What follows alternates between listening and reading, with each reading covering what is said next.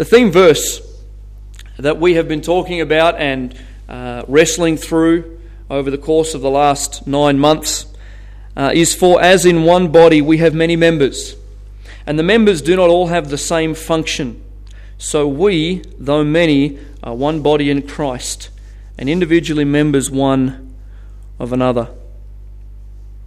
We've been seeking to learn this year really just one thing, and that is that the church is family. That the church is the purchased possession of Jesus Christ, and we are mutually dependent upon one another. That's really what this verse is all about. And we've looked at that, we've really thrashed that out on many occasions. And the Bible is very clear about instructions for the local church, and we've looked at many of them. In fact, a quick summary, our first mini-series this year was called The Body Concept. And we looked at 1 Corinthians 12. And in that study, we looked at how important unity in diversity really is. How every single member has an essential role. What it means to be mutually dependent upon one another.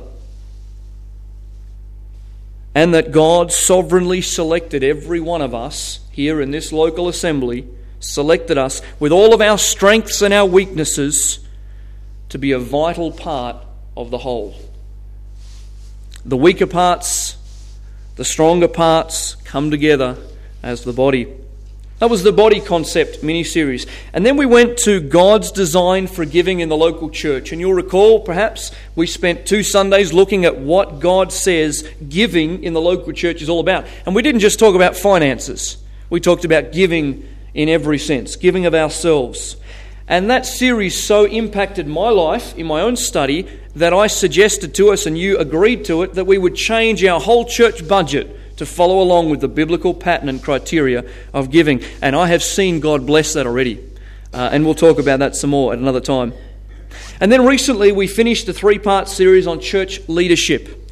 We looked at the preeminent leader of the church, the Lord Jesus Christ. We looked at pastoral leadership and all that was involved in that role. And then lastly, we looked at practical leadership, seen in the role of deacons and deaconesses. Today, we move into a new mini-series which deals with the spiritual gifts. It's an exciting study, and I know some of you have been chomping at the bit to get into it. I can see Judy and Peter already smiling and looking at one another. We've been wanting to do this for a while, and the Lord's prohibited it through various different circumstances. But we're just going to make a start. And let me say this as well as we begin this morning. This is really barely even a start. Okay, it's just the very, very beginning. If there's a number before 1, that's what this is. Okay, we're just going to start looking at that. It'll be introductory in nature, and then in a few weeks' time we'll continue in far more depth. So this morning I want to preach a message entitled Spiritual Gifts. Part 1 of I don't know how many would be the rest of that. Let's pray. Lord, thank you that we can meet together at this time. Thank you, Lord, for each person who you have actively called to be with us this morning. Thank you, Lord, that they have been willing to get up and get their family organised, themselves organised to be able to be here together. Lord, we pray for those who are absent from us at this time due to health or being away. Lord, we pray you'd continue to strengthen them and bring them to full recovery.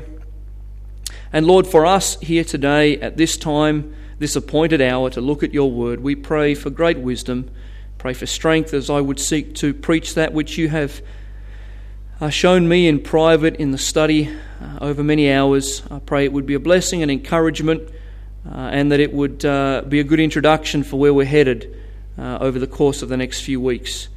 We thank you for this time we can have together and trust it to you in Jesus' name. Amen. I'd like you, if you would, to find in your Bible the book of Acts, chapter 2. Book of Acts, chapter 2. You may already be very familiar with this portion of Scripture, but we're going to read the entirety of chapter 2. And if you're taking notes, the very first point that we're going to look at, and we only have 2 this morning, but the first point we're going to look at is understanding the new dispensation. understanding the new dispensation. I'll explain what I mean by that in just a moment, but let's look at Acts chapter 2. Follow along as I read, if you would please. When the day of Pentecost arrived, they were all together in one place. And suddenly there came from heaven a sound like a mighty rushing wind, and it filled the entire house where they were sitting. And divided tongues as of fire appeared to them and rested on each one of them. And they were all filled with the Holy Spirit and began to speak in other tongues as the Spirit gave them utterance. Now there were dwelling in Jerusalem Jews, devout men from every nation under heaven. And at this sound the multitude came together, and they were bewildered because each one was hearing them speak in his own language. And they were amazed and astonished, saying, Are not all these who are speaking Galileans? And how is it that we hear each of us in his own native language? Parthians and Medes, Elamites and residents of Mesopotamia, Judea and Cappadocia, Pontus and Asia, Phrygia and Pamphylia, Egypt and the parts of Libya belonging to Cyrene, and visitors from Rome, both Jews and proselytes, Cretans and Arabians, we hear them telling in our own tongues the mighty works of God. And all were amazed and perplexed, saying to one another, What does this mean? But others mocking said, They are filled with new wine. But Peter, standing with the 11, lifted up his voice and addressed them, Men of Judea, and all who dwell in Jerusalem, let this be known to you, and give ear to my words, for these people are not drunk as you suppose, since it is only the 3rd hour of the day. But this is what was uttered through the prophet Joel. And in the last days it shall be, God declares, that I will pour out my Spirit on all flesh. And your sons and your daughters shall prophesy, and your young men shall see visions, and your old men shall dream dreams. Even on my male servants and female servants, in those days I will pour out my Spirit, and they shall prophesy. And I will show wonders in the heavens above and signs on the earth below, blood and fire and vapour of smoke. The sun shall be turned to darkness and the moon to blood, before the day of the Lord comes, the great and magnificent day. And it shall come to pass that everyone who calls upon the name of the Lord shall be saved. Men of Israel, hear these words. Jesus of Nazareth, a man attested to you by God with mighty works and wonders and signs that God did through him in your midst. As you yourselves know, this Jesus, delivered up according to the definite plan and foreknowledge of God, you crucified and killed by the hands of lawless men. God raised him up, loosing the pangs of death, because it was not possible for him to be held by it. For David says concerning him, I saw the Lord always before me, for he is at my right hand, that I may not be shaken. Therefore my heart was glad, and my tongue rejoiced. My flesh also will dwell in hope. For you will not abandon my soul to Hades, or let your Holy One see corruption. You've made known to me the paths of life. You will make me full of gladness with your presence. Brothers, I must say to you with confidence about the patriarch David, that he both died and was buried, and his tomb is with us to this day. Being therefore a prophet, and knowing that God had sworn with an oath to him that he would set one of his descendants on his throne, he foresaw and spoke about the resurrection of the Christ, that he was not abandoned to Hades, nor did his flesh see corruption. This Jesus God raised up, and of that we are all witnesses. Being therefore exalted at the right hand of God, and having received from the Father the promise of the Holy Spirit, he has poured out this that you yourselves are seeing and hearing. For David did not ascend into the heavens, but he himself says, The Lord said to my Lord, Sit at my right hand, until I make your enemies your footstool. Let all the house of Israel therefore know for certain that God has made him both Lord and Christ, this Jesus whom you crucified. Now when they heard this, they were cut to the heart, and said to Peter and the rest of the apostles, Brothers, what shall we do? Peter said to them, Repent and be baptized, every one of you, in the name of Jesus Christ, for the forgiveness of your sins, and you will receive the gift of the Holy Spirit. For the promise is for you and for your children, and for all who are far off, everyone whom the Lord our God calls to himself. And with many other words he bore witness, and continued to exhort them, saying, Save yourselves from this crooked generation. So those who received his word were baptized, and there were added that day about 3,000 souls. And they devoted themselves to the apostles' teaching and the fellowship and to the breaking of bread and the prayers. And awe came upon every soul, and many wonders and signs were being done through the apostles. And all who believed were together and had all things in common. And they were selling their possessions and belongings and distributing the proceeds to all as any had need. And day by day, attending the temple together and breaking bread in their homes, they received their food with glad and generous hearts, praising God and having favour with all the people. And the Lord added to their number day by day those who were being saved. What a remarkable account. I don't think that we can appreciate the enormity of this day in our day and age. This was an incredible day. On this particular day in which we have just read, probably 10 days after the Lord Jesus had ascended, somewhere about 9 a.m., everything changed. I mean, everything changed.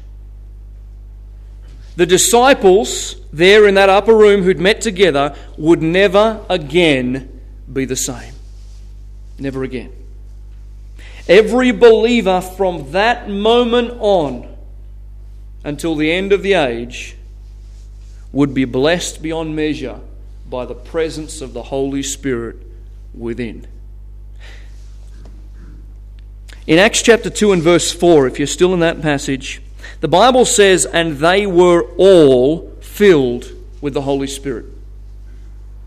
Every person who was a disciple at that time, the Holy Spirit fell upon them and began to indwell them and empowered them in that instant, and from that time until their death, they were indwelt by the Holy Spirit. This is an incredible occasion. I really want us to get a handle on this morning, because this is foundational to us. If you can understand that you have perhaps grown up in a Jewish household, you have witnessed the Messiah like these disciples did, you have been changed by His life and His teaching and His ministry, and you've been told right throughout your ministry as a disciple for those 3.5 years that soon a new person is coming to live within and He's going to change everything. The Lord Jesus had prophesied about this Comforter and this Holy Spirit numerous times. And now the Lord Jesus has ascended. The disciples, you remember in Acts chapter 1, are looking up to heaven when He had gone up. And an angel comes to them and says, "Why are you looking up? The one who just went up is coming down in due course. Go back into the city and obey Him." And we read that in Acts chapter 1, if you look just one page back, verses 4 and 5, the Bible says, "And while staying with them, He ordered them not to depart from Jerusalem, but to wait for the promise of the Father, which He said, 'You heard from me, for John baptized with water, but you will be baptized with the Holy Spirit not many days from now.'"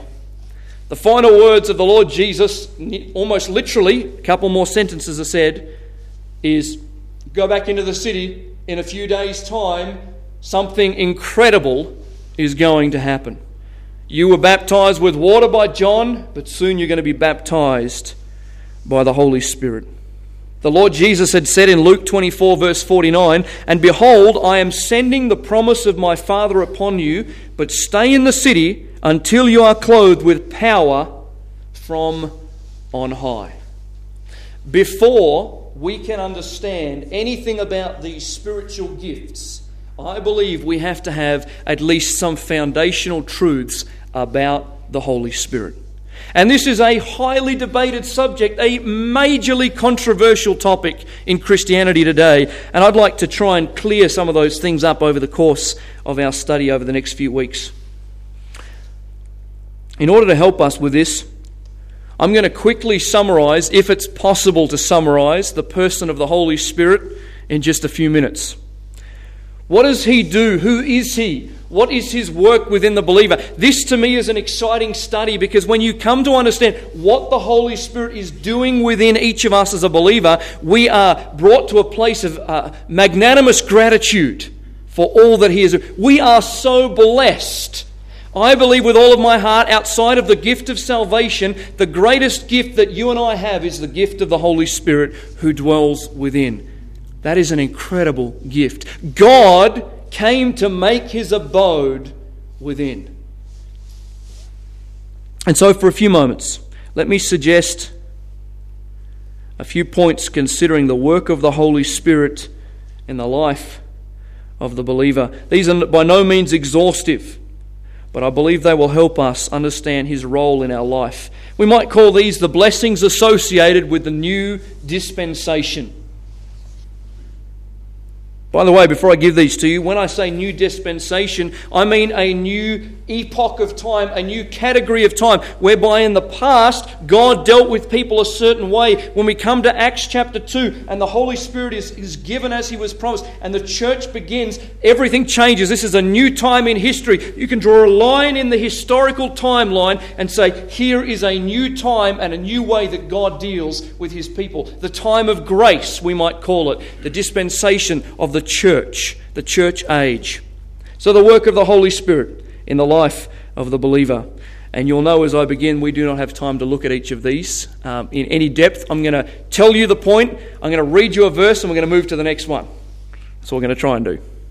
Number one, the work of the Holy Spirit in the life of the believer. The Holy Spirit regenerates us. Regenerates us. Birth, that's what that speaks of, being born again. Titus 3:4-5 says this: But when the goodness and loving kindness of God our Saviour appeared, he saved us, not because of works done by us in righteousness, but according to his own mercy, by the washing of regeneration and renewal of the Holy Spirit. How did you get saved? You got saved through a Trinitarian view. What I mean by that is God the Father, God the Son, and God the Holy Spirit were all actively involved in your salvation. In that verse we're told that it's the Holy Spirit who regenerates, brings us to life, quickens us, makes us alive. Critical. We cannot do it ourselves. Number two, the Holy Spirit leads us into truth. The Lord Jesus said in John 16 and verse 13, when the Spirit of truth comes, he will guide you into all truth. For he will not speak on his own authority, but whatever he hears he will speak, and he will declare to you the things that are to come. You say, I need direction in my life. I need to know what God's will is. It is the Spirit of God who directs us into truth, and he does that through the word of truth. Holy Spirit leads us into truth. Number three, the Holy Spirit sanctifies us. Sanctifies us. 2 Thessalonians 2 and verse 13. Paul writes, but we ought always to give thanks to God for you, brothers, beloved by the Lord, because God chose you as the firstfruits to be saved through sanctification by the Spirit and belief in the truth. We talk about justification, sanctification, glorification. Sanctification is that time frame from when we first became a Christian until we are one day glorified. It's that time of making us like Christ, making us holy. The reality of the fact is that the only one who can do that is the Spirit of God. He is the one who is making us like Christ. So the Bible teaches the Holy Spirit sanctifies us. Number four, the Holy Spirit empowers us. In Acts chapter 1 verse 8, the chapter just before we read, the Lord Jesus said to the disciples, but you will receive power when the Holy Spirit has come upon you, and you will be my witnesses in Jerusalem and in all Judea and Samaria and to the end of the earth. When we say we do not have power, we say that we do not have the Holy Spirit, because the Holy Spirit empowers the believer. The question is, are we walking in the Spirit, thereby having the power we need to live out as we ought to? The Holy Spirit empowers us. Number five, the Holy Spirit confirms that we are the children of God.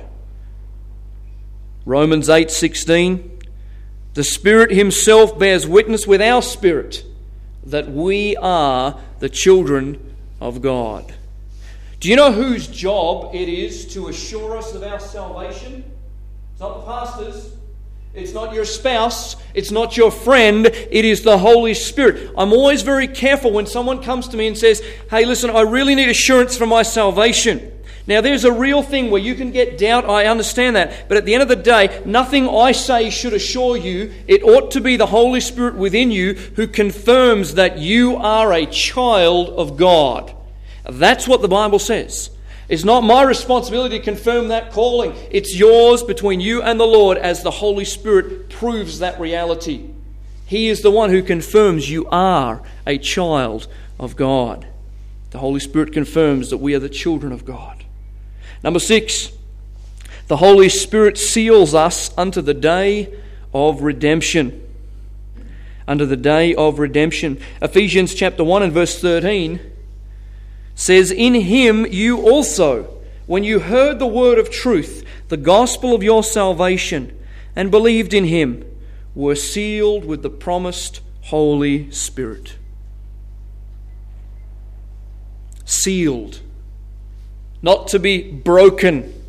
This seal is a fixed seal. This is the security of the believer here. You say, I don't know if my salvation is secure. Your salvation is as secure as the Holy Spirit exists. That's how secure your salvation is. You cannot lose your salvation. The genuine article of faith cannot be lost because it was not bought by you, nor was it sealed by you. It was bought by the precious blood of Christ. You were called of God and sealed by the Holy Spirit. We cannot, under any circumstances, lose our salvation. Number 7, the Holy Spirit guarantees our future resurrection and glorification.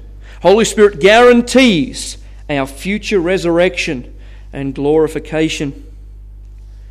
2 Corinthians 5:5. He who has prepared for us this very thing is God, who has given us the Spirit as a guarantee. I love this verse. When you purchase a house, you need a deposit. You need to make a payment in order to say, I want to own this place. Here is the deposit of my trust. When you placed your faith and trust in Christ, the deposit or the guarantee of your salvation was the Holy Spirit given to you. God, so-called, paid the deposit of the Holy Spirit into your heart, into your life, as proof that He would bring it to fulfillment. So here's the question. Does God pay what He promises? Most certainly He does. And His deposit was the Holy Spirit given to us to say, one day you will be glorified. The future is as certain as the present Holy Spirit within us. That's what that verse teaches us. Number 8, the Holy Spirit reveals the deep things of God. 1 Corinthians 2 and verse 10.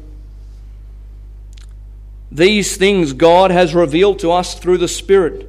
For the Spirit searches everything, even the depths of God. If you will study the Word, it is the Holy Spirit who will produce and illuminate your eyes to the depths of theology. How is it that some people have such a depth into the Word and into the character of God that others don't? It's because there has been a focus on that, and the Holy Spirit has revealed that truth to them through the pages of Scripture, and that is available to every one of us. The Holy Spirit is available to teach us the deep things of God. I don't want to be in the shallows. I want the deep things of God. And that's what the Holy Spirit does. Number 9, the Holy Spirit transforms us into the image of Christ. 2 Corinthians 3:18 says this, and we all with unveiled face, beholding the glory of the Lord, are being transformed into the same image, from one degree of glory to another, for this comes from the Lord, who is the Spirit. Here's the idea. As I will focus my attention on the person of Jesus Christ, the Spirit changes me to be more and more like Him. The purpose of your Christianity is to be like Christ. The ultimate goal is to be Christ-like, and that occurs by means of the Spirit of God. Number 10, the Holy Spirit enables us to wait patiently for the future glory. In Galatians 5 and verse 5, an interesting verse that I hadn't seen in this light before. For through the Spirit, by faith, we ourselves eagerly wait for the hope of righteousness. I don't know about you, but there is a tendency in me to get impatient. There's a tendency in me to say, Lord, come now. I've had enough of this. It's too hard. Whether you're wrestling with physical things like I am at the moment and you feel exhausted, you say, I just want to go to heaven. I'm ready to go. Just take me now, Lord. And some of you understand that reality. And there's a joy in that reality. But we can also become discontent. We can also become impatient. It's the Spirit who enables us to patiently wait for the coming righteousness or our glorification. Now, you thought it was a list of 10, didn't you? You were wrong. Number 11. The Holy Spirit strengthens our spirit. Ephesians 3:16. That according to the riches of His glory, He may grant you to be strengthened with power through His Spirit in your inner being. I am experiencing this reality at this very moment. My outer being is worn out. I am exhausted. I am standing by the grace of God this morning. It is the Spirit of God who is supplying what is necessary in my inner man, in my mind at this moment, to be able to preach this morning. You understand this. This happens to us all the time. Sometimes our outer man is it's worn out, or it's diseased, or it's sick, and we feel like we can't go on. And yet somewhere within us comes a strength that we say, hey, that was not mine. I could not have done that. That is the strength of the Spirit of God at work within the child of God. Number 12.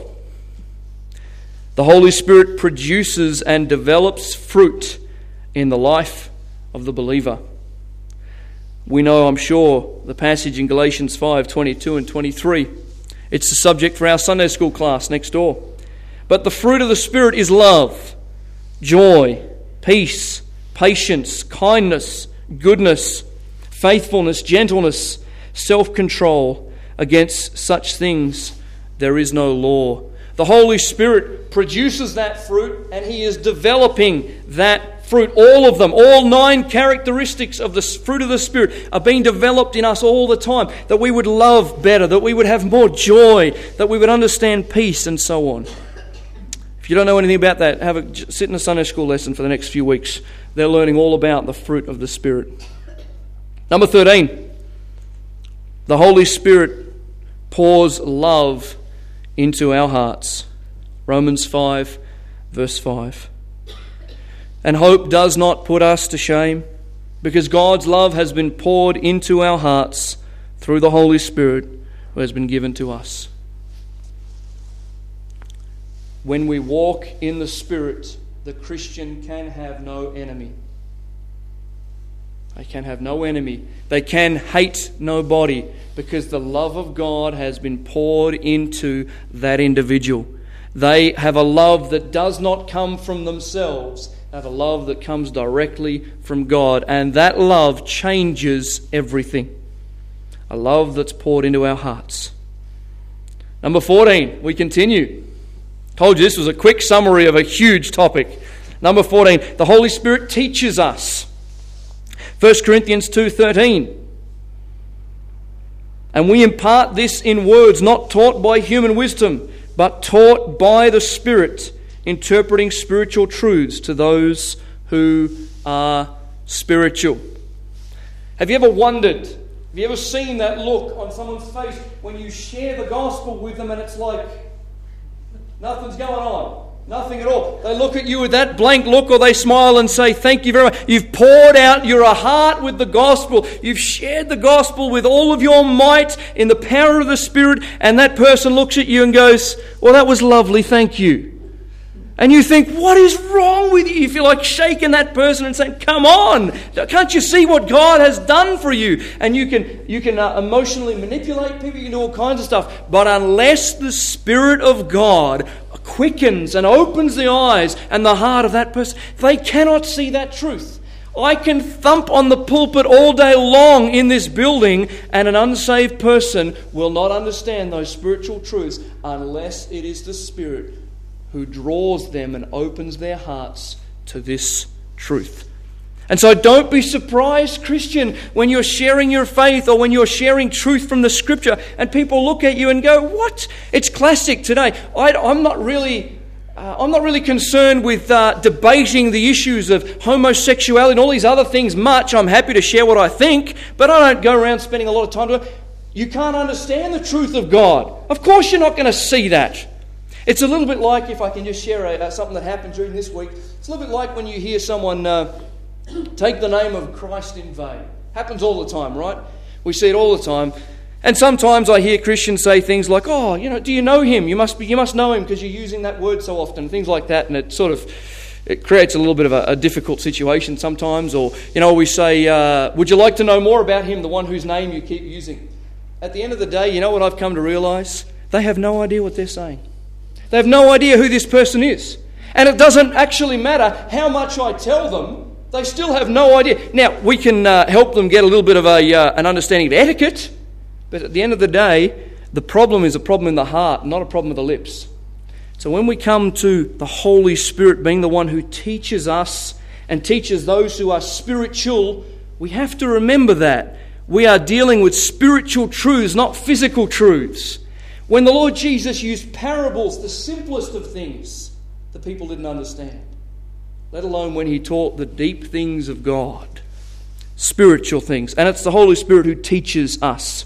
Number 15, the Holy Spirit gives joy. 1 Thessalonians 1:6. And you became imitators of us and of the Lord, for you received the word in much affliction with the joy of the Holy Spirit. Something that I have learned over the last couple of weeks of my personal struggles in health have been that the times when I am not walking in the Spirit, I am sapped of my joy. See, it is very possible for us as Christians to have the fullness of joy in the fullness of adversity. We can have absolute joy though the circumstances around us are adverse. How? Because we're walking in the Spirit. We're walking in the Spirit. The Spirit is the one who provides joy. You know why the world doesn't have joy? Because the world doesn't have the Spirit. It's the Spirit who gives joy. Number 16. You'll be pleased to know 20 is the number, so we're almost there. Number 16. There were 50, by the way. I've brought it right back down. Okay? 16. The Holy Spirit brings truth to our remembrance. Holy Spirit brings truth to our remembrance. John 14:26. But the Helper, the Holy Spirit, whom the Father will send in my name, he will teach you all things and bring to your remembrance all that I have said to you. I believe this is a promise that was given to the apostles, but I believe that it does relate to us today. When we face true persecution in this country, and as I've said many times, it's coming, and when we are called upon to either deny or affirm our belief in God, I believe that the Spirit will give to us the precise words we need at that time if we will walk in Him. How is it that those martyrs clinging to those stakes, getting ready to enter into the stadium with the lions and the ravenous beasts who would tear them to pieces, were able to say some incredible things that came directly from the Scriptures? I believe with all of my heart that was the Spirit of God using their lips as a mouthpiece for God's glory in their final moments. And I believe that's true for us today too. He will bring truth to our remembrance. When you're sharing your faith and you think, Farad, I'm going to get stumped here, it's the Spirit of God who brings to you a verse. You don't even know where it came from. You can't even remember the reference. But you share that thought and the Lord puts to silence the mouths of those who oppose the truth. I've seen it many times. Number 17. The Holy Spirit comforts us. Acts 9:31. So the church throughout all Judea and Galilee and Samaria had peace and was being built up, and walking in the fear of the Lord and in the comfort of the Holy Spirit, it multiplied.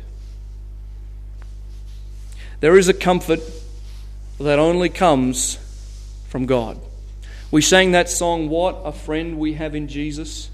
There is a comfort that comes only from the Spirit of God. Like I said before, some great trial has befallen us, some great tragedy, something that is beyond our control, beyond our understanding. How is it that the Christian can find comfort in those circumstances? It is the presence of the Holy Spirit within. He is our comforter. The very word comforter, parakletos, has the idea of coming alongside of us, coming around us, enveloping us. That's what he does. Number 18. The Holy Spirit helps us to pray. Romans 8:26. Likewise, the Spirit helps us in our weakness, for we do not know what to pray for as we ought. But the Spirit himself intercedes for us with groanings too deep for words. Have you ever come to a place in your Christian life where you're at the end of yourself and you have no idea what to pray? You want to pray? You're eager to pray, but I don't know what to pray here. I have sometimes said, Lord, I have no idea what I should pray. I've no idea. And the Bible tells us it is at that moment that the Holy Spirit intercedes for us. He prays for us when we can't even pray, with groanings too deep to be uttered. Beneath our understanding and above our understanding, He prays for us, interceding for us. Incredible truth that is invisible and unknown to us, and yet it happens. Amazing. The Holy Spirit helps us to pray. Number 19. The Holy Spirit reveals Christ to us.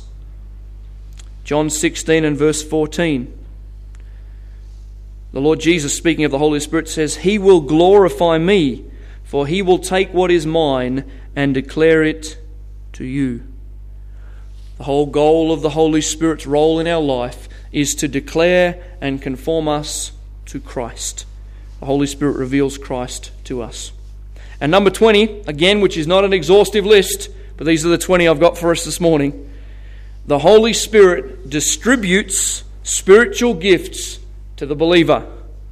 The Holy Spirit distributes spiritual gifts to the believer. 1 Corinthians 12, verses 4 to 7.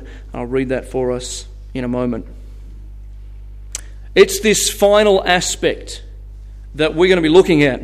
It took 20 points to get there this morning, but this is the final aspect that we want to look at here, which is that the Holy Spirit gives spiritual gifts to the believer.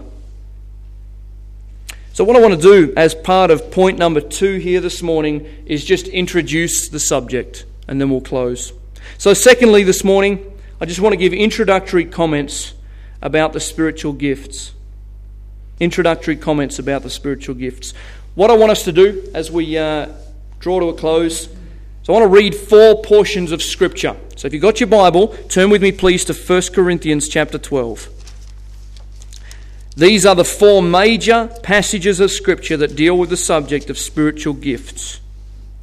1 Corinthians chapter 12, beginning in verse 1. And I hope you'll find these passages very, very helpful as we move forward into this new subject. 1 Corinthians chapter 12, beginning in verse 1, this is Paul. Now concerning spiritual gifts, brothers, I do not want you to be uninformed.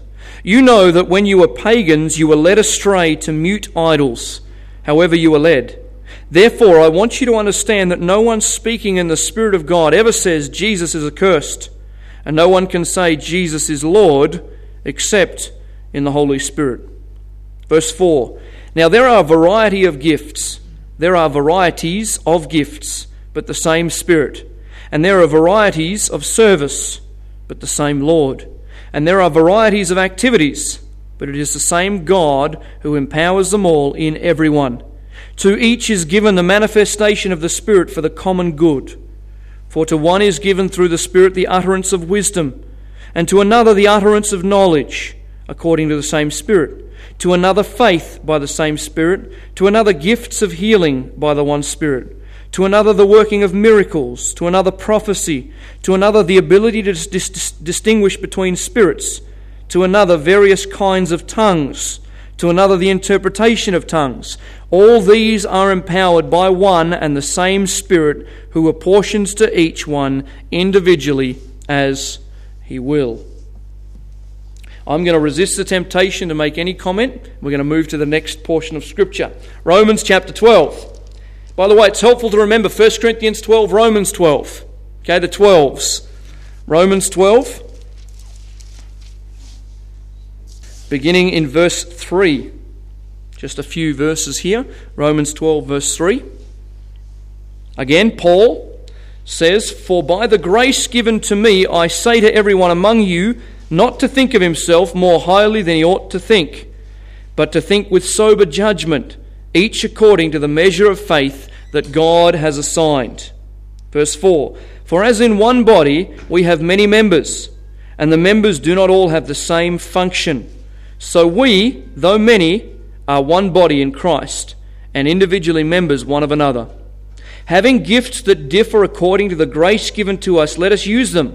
If prophecy, in proportion to our faith; if service, in our serving; the one who teaches, in his teaching; the one who exhorts, in his exhortation; the one who contributes, in generosity; the one who leads, with zeal; the one who does acts of mercy, with cheerfulness." There's another little list for us. Turn with me to 1 Peter chapter 4. 1 Peter chapter 4, if you'd find verse 10 and 11. 1 Peter chapter 4, beginning in verse 10.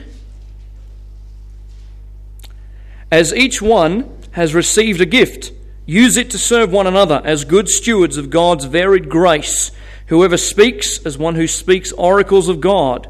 Whoever serves, as one who serves by the strength that God supplies, in order that in everything God may be glorified through Jesus Christ. To him belong glory and dominion forever and ever. Amen." One final passage, Ephesians chapter 4, please.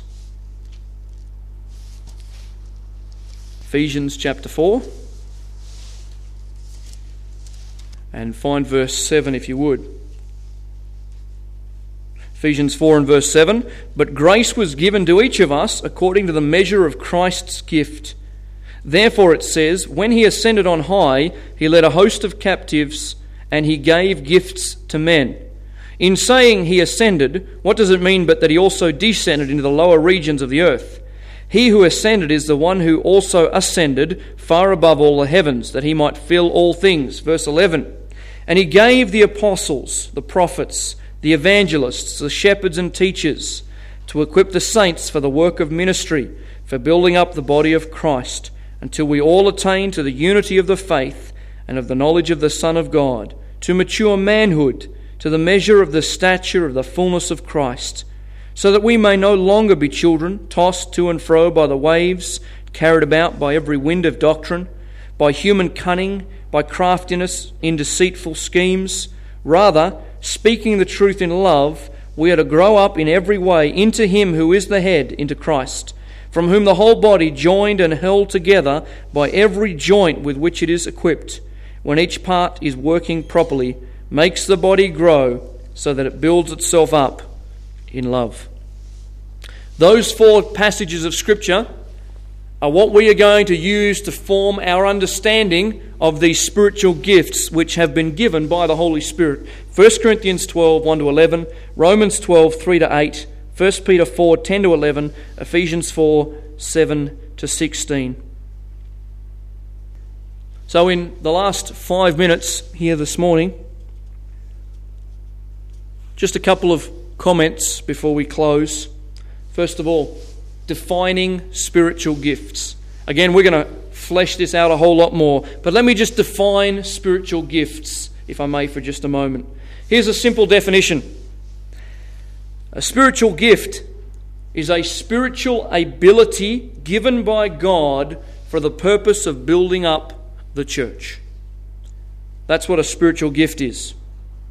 Perhaps another definition, a longer one, would be this. A spiritual gift is a special attribute given by the Holy Spirit to every member of the body of Christ according to God's grace for use within the context of the body. So here's a fact for you to know. Every single Christian has been given, at the moment of their conversion, a spiritual gift. And this gift is spiritual.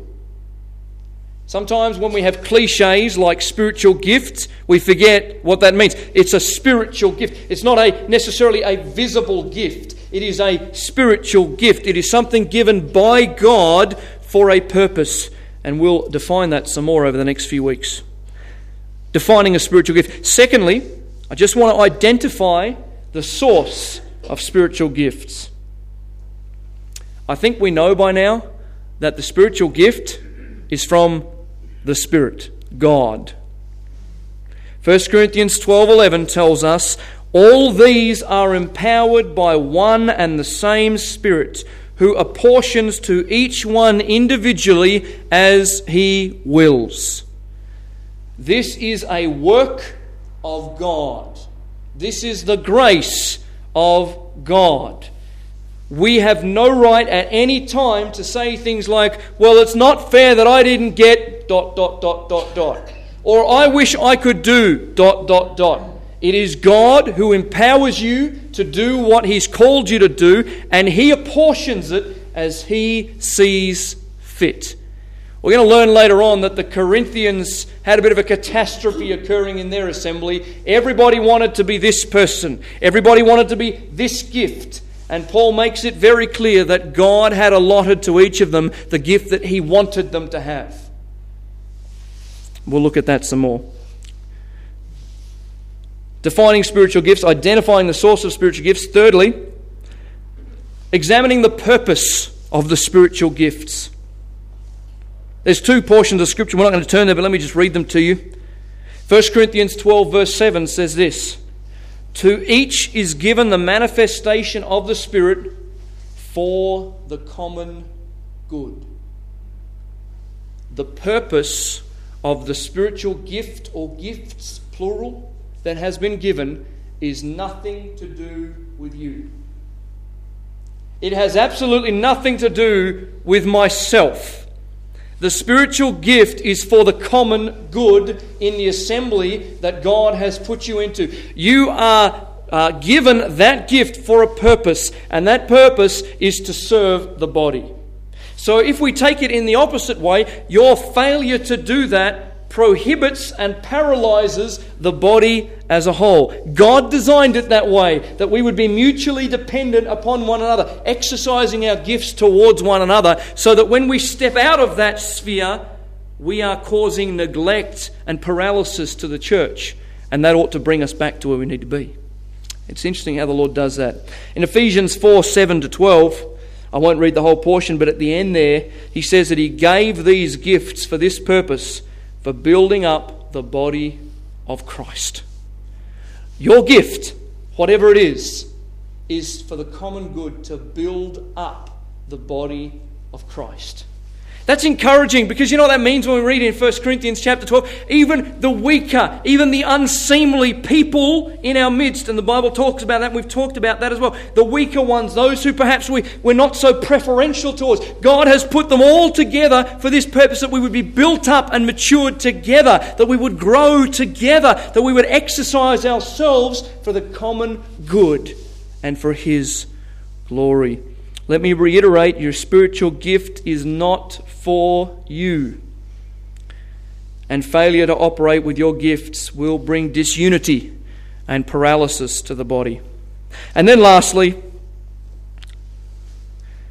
just want to quickly mention, not all of them, but just a couple, of the misunderstandings relating to the spiritual gifts, and there are many. First thing I want to comment on before we finish here. Giftedness is not spirituality. The dispensing of the gifts is not on the basis of spirituality, but on God's sovereign choice. Here's what I've heard all of my life long. What a spiritual person. Look at all the gifts God has given that individual. That is faulty theology.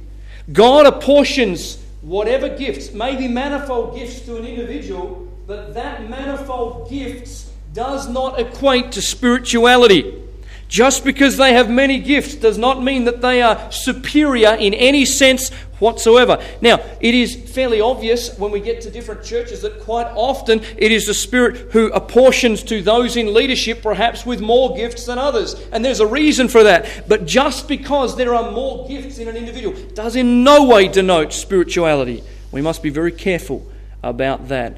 Because someone can preach, or because they can teach, or they can exhort, or they have mercy, or they do this, or they do that, does not in any way make them of superior spirituality. Secondly, the fruit of the Spirit is not the same as spiritual gifts. Please don't confuse these two. Every Christian has the full panorama of the fruit of the Spirit. Every one of us. Every Christian in here has love, joy, peace, long-suffering, etc. Those 9 attributes are all present in every one of us. But not all gifts are present in every one of us. In fact, none of us have all the gifts listed in the Scripture. They're not the same thing. Thirdly, contrary to popular opinion, the spiritual gifts were not given so that we can be proud, but that we can depend. See, here's how this works, church. You have a gift, you have a gift, I have a gift, you have several gifts, I have several gifts, whatever they are.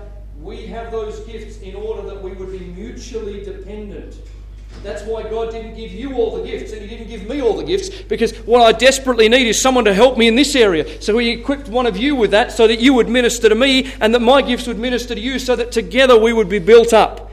So don't think when you look at your life and begin to identify the gifts, wow, I'm so special, I've got 7 gifts. The reality of it is your 7 gifts make you dependent, because there are gifts you don't have. And you need those gifts to build yourself up as you grow as a Christian. Spiritual gifts were given to encourage dependence upon one another. I already mentioned this. Nobody has all the spiritual gifts.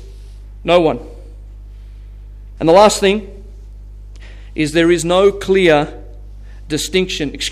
There is a clear distinction between spiritual gifts and natural talents. We're going to talk about that later as well. It is all introductory. So concluding with this, church, as we embark on this journey into spiritual gifts, I want to ask you to do something. I want to ask you to pray that the Lord would reveal the truth about this matter of spiritual gifts to you. The Spirit, we learned, is our teacher. He leads us into all truth. Ask the Spirit of God to lead you into truth in this area, because they are given for 2 purposes: the growth of the body and the glory of God. Lord, thank you for this time we've spent in your word. Lord, thank you for an opportunity to introduce this subject matter.